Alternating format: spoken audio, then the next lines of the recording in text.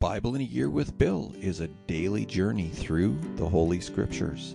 Unless otherwise indicated, all scripture quotations are taken from the Holy Bible, New Living Translation, copyright 1996, 2004, 2015 by Tyndale House Foundation. Used by permission of Tyndale House Publishers, Carroll Stream, Illinois, 60118. All rights reserved.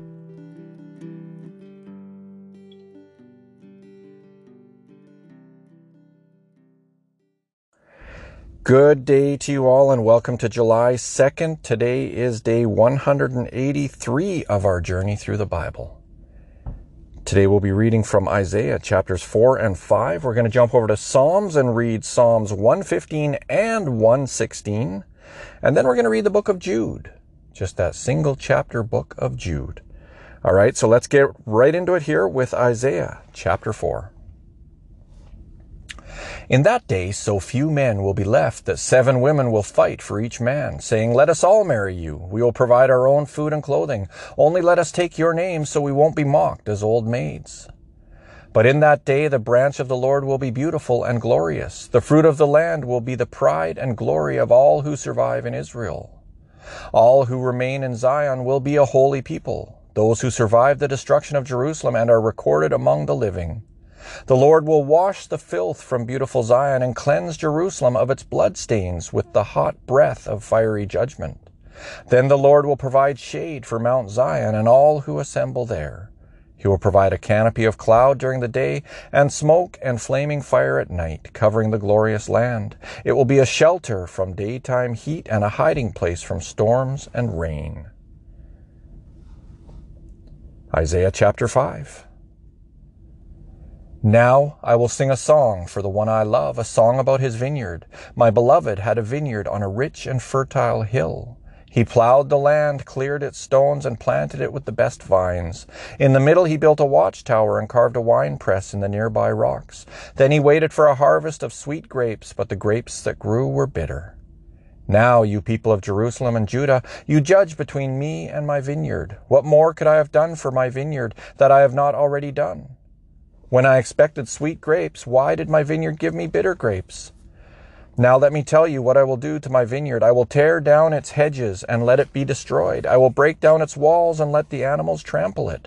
I will make it a wild place where the vines are not pruned and the ground is not hoed, a place overgrown with briars and thorns. I will command the clouds to drop no rain on it.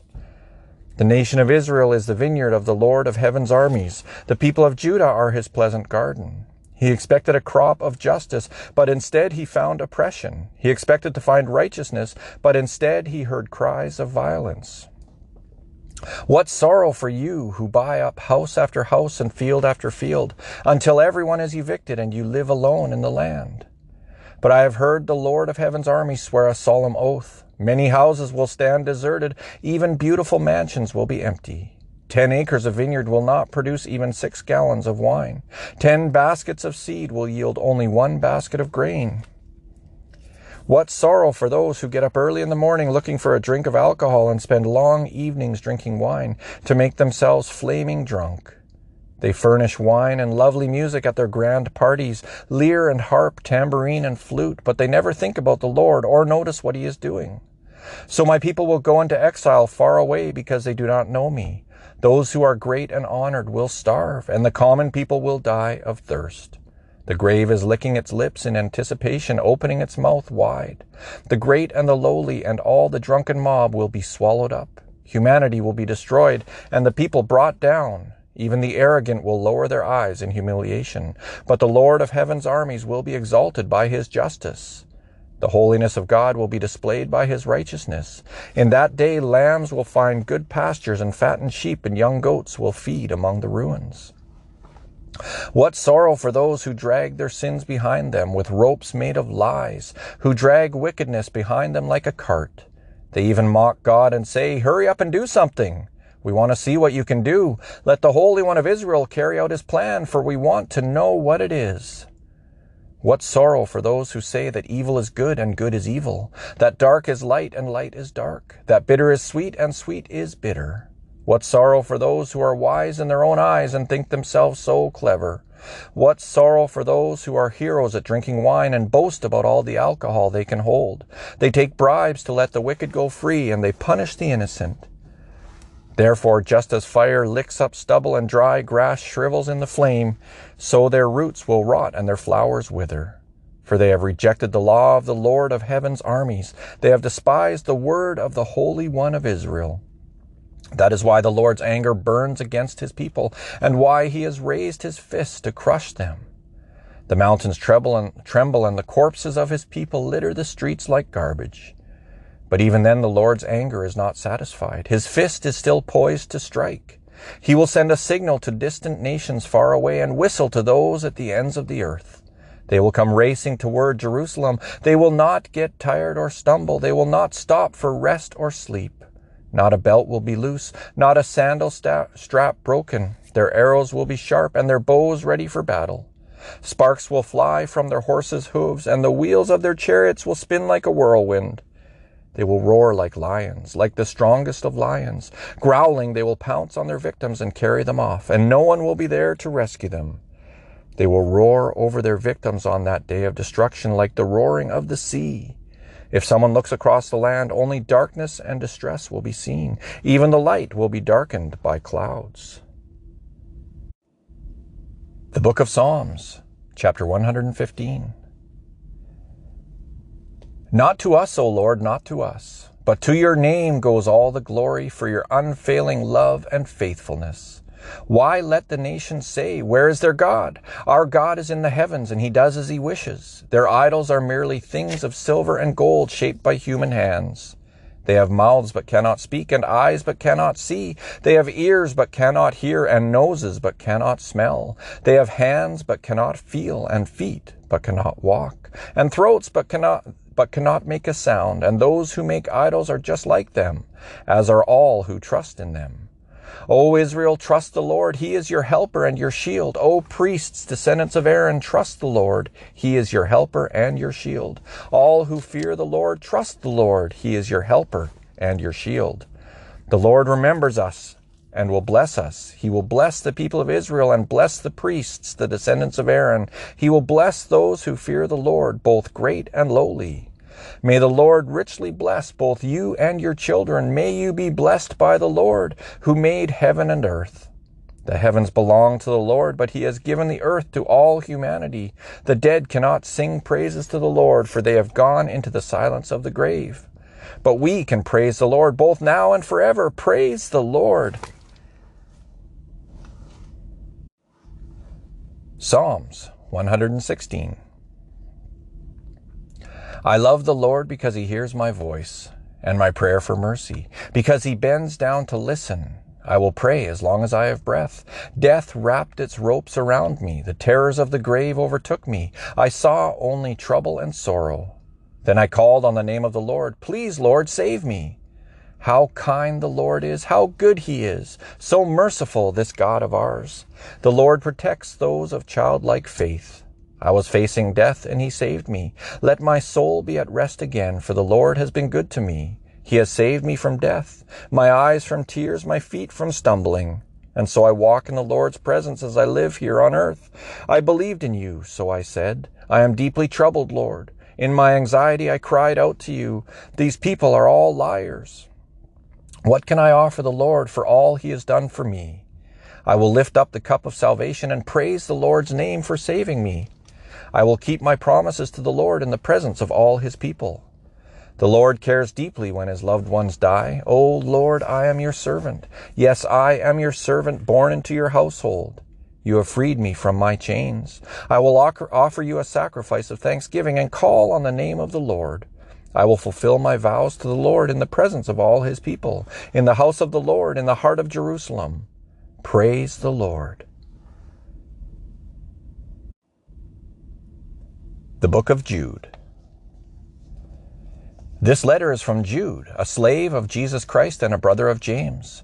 I am writing to all who have been called by God the Father, who loves you and keeps you safe in the care of Jesus Christ. May God give you more and more mercy, peace, and love. Dear friends, I had been eagerly planning to write to you about the salvation we all share, but now I find that I must write about something else, urging you to defend the faith that God has entrusted once for all to his holy people. I say this because some ungodly people have wormed their way into your churches, saying that God's marvelous grace allows us to live immoral lives. The condemnation of such people was recorded long ago, for they have denied our only Master and Lord, Jesus Christ. So I want to remind you, though you already know these things, that Jesus first rescued the nation of Israel from Egypt, but later he destroyed those who did not remain faithful. And I remind you of the angels who did not stay within the limits of authority God gave them, but left the place where they belonged. God has kept them securely chained in prisons of darkness, waiting for the great day of judgment. And don't forget Sodom and Gomorrah and their neighboring towns, which were filled with immorality and every kind of sexual perversion. Those cities were destroyed by fire and serve as a warning of the eternal fire of God's judgment. In the same way, these people who claim authority from their dreams live immoral lives, defy authority, and scoff at supernatural beings. But even Michael, one of the mightiest of the angels, did not dare accuse the devil of blasphemy, but simply said, "The Lord rebuke you." This took place when Michael was arguing with the devil about Moses' body. But these people scoff at things they do not understand. Like unthinking animals, they do whatever their instincts tell them, and so they bring about their own destruction. What sorrow awaits them? For they follow in the footsteps of Cain, who killed his brother. Like Balaam, they deceive people for money, and like Korah, they perish in their rebellion. When these people eat with you in your fellowship meals commemorating the Lord's love, they are like dangerous reefs that can shipwreck you. They are like shameless shepherds who care only for themselves. They are like clouds blowing over the land without giving any rain. They are like trees in autumn that are doubly dead, for they bear no fruit and have been pulled up by the roots. They are like wild waves of the sea, churning up the foam of their shameful deeds. They are like wandering stars doomed forever to blackest darkness. Enoch, who lived in the 7th generation after Adam, prophesied about these people. He said, "Listen, the Lord is coming with countless thousands of his holy ones to execute judgment on the people of the world. He will convict every person of all the ungodly things they have done and for all the insults that ungodly sinners have spoken against him." These people are grumblers and complainers, living only to satisfy their desires. They brag loudly about themselves and they flatter others to get what they want. But you, my dear friends, must remember what the apostles of our Lord Jesus Christ predicted. They told you that in the last times there would be scoffers whose purpose in life is to satisfy their ungodly desires.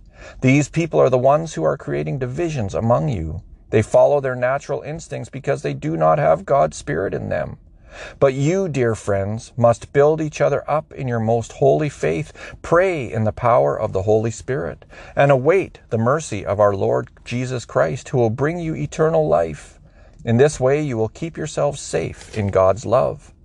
And you must show mercy to those whose faith is wavering. Rescue others by snatching them from the flames of judgment. So show mercy to still others, but do so with great caution, hating the sins that contaminate their lives. Now, all glory to God, who is able to keep you from falling away and will bring you with great joy into his glorious presence without a single fault. All glory to him who alone is God, our Savior, through Jesus Christ our Lord. All glory, majesty, power, and authority are his before all time, and in the present, and beyond all time. Amen. And so, Heavenly Father, I pray that you would bless the reading of your word today. Thank you for your word. And thank you, my friends, for joining me here today. It has been a struggle today. I'm actually sitting in my truck at work and I'm being eaten alive by mosquitoes. This is crazy. So I apologize for any slapping and shuffling around that you may have heard during today's reading. But yeah, there's mosquitoes all over the place in here. Anyway, my friends, thank you for joining me again here today on Bible in a Year with Bill. I hope to see you tomorrow. Take care now.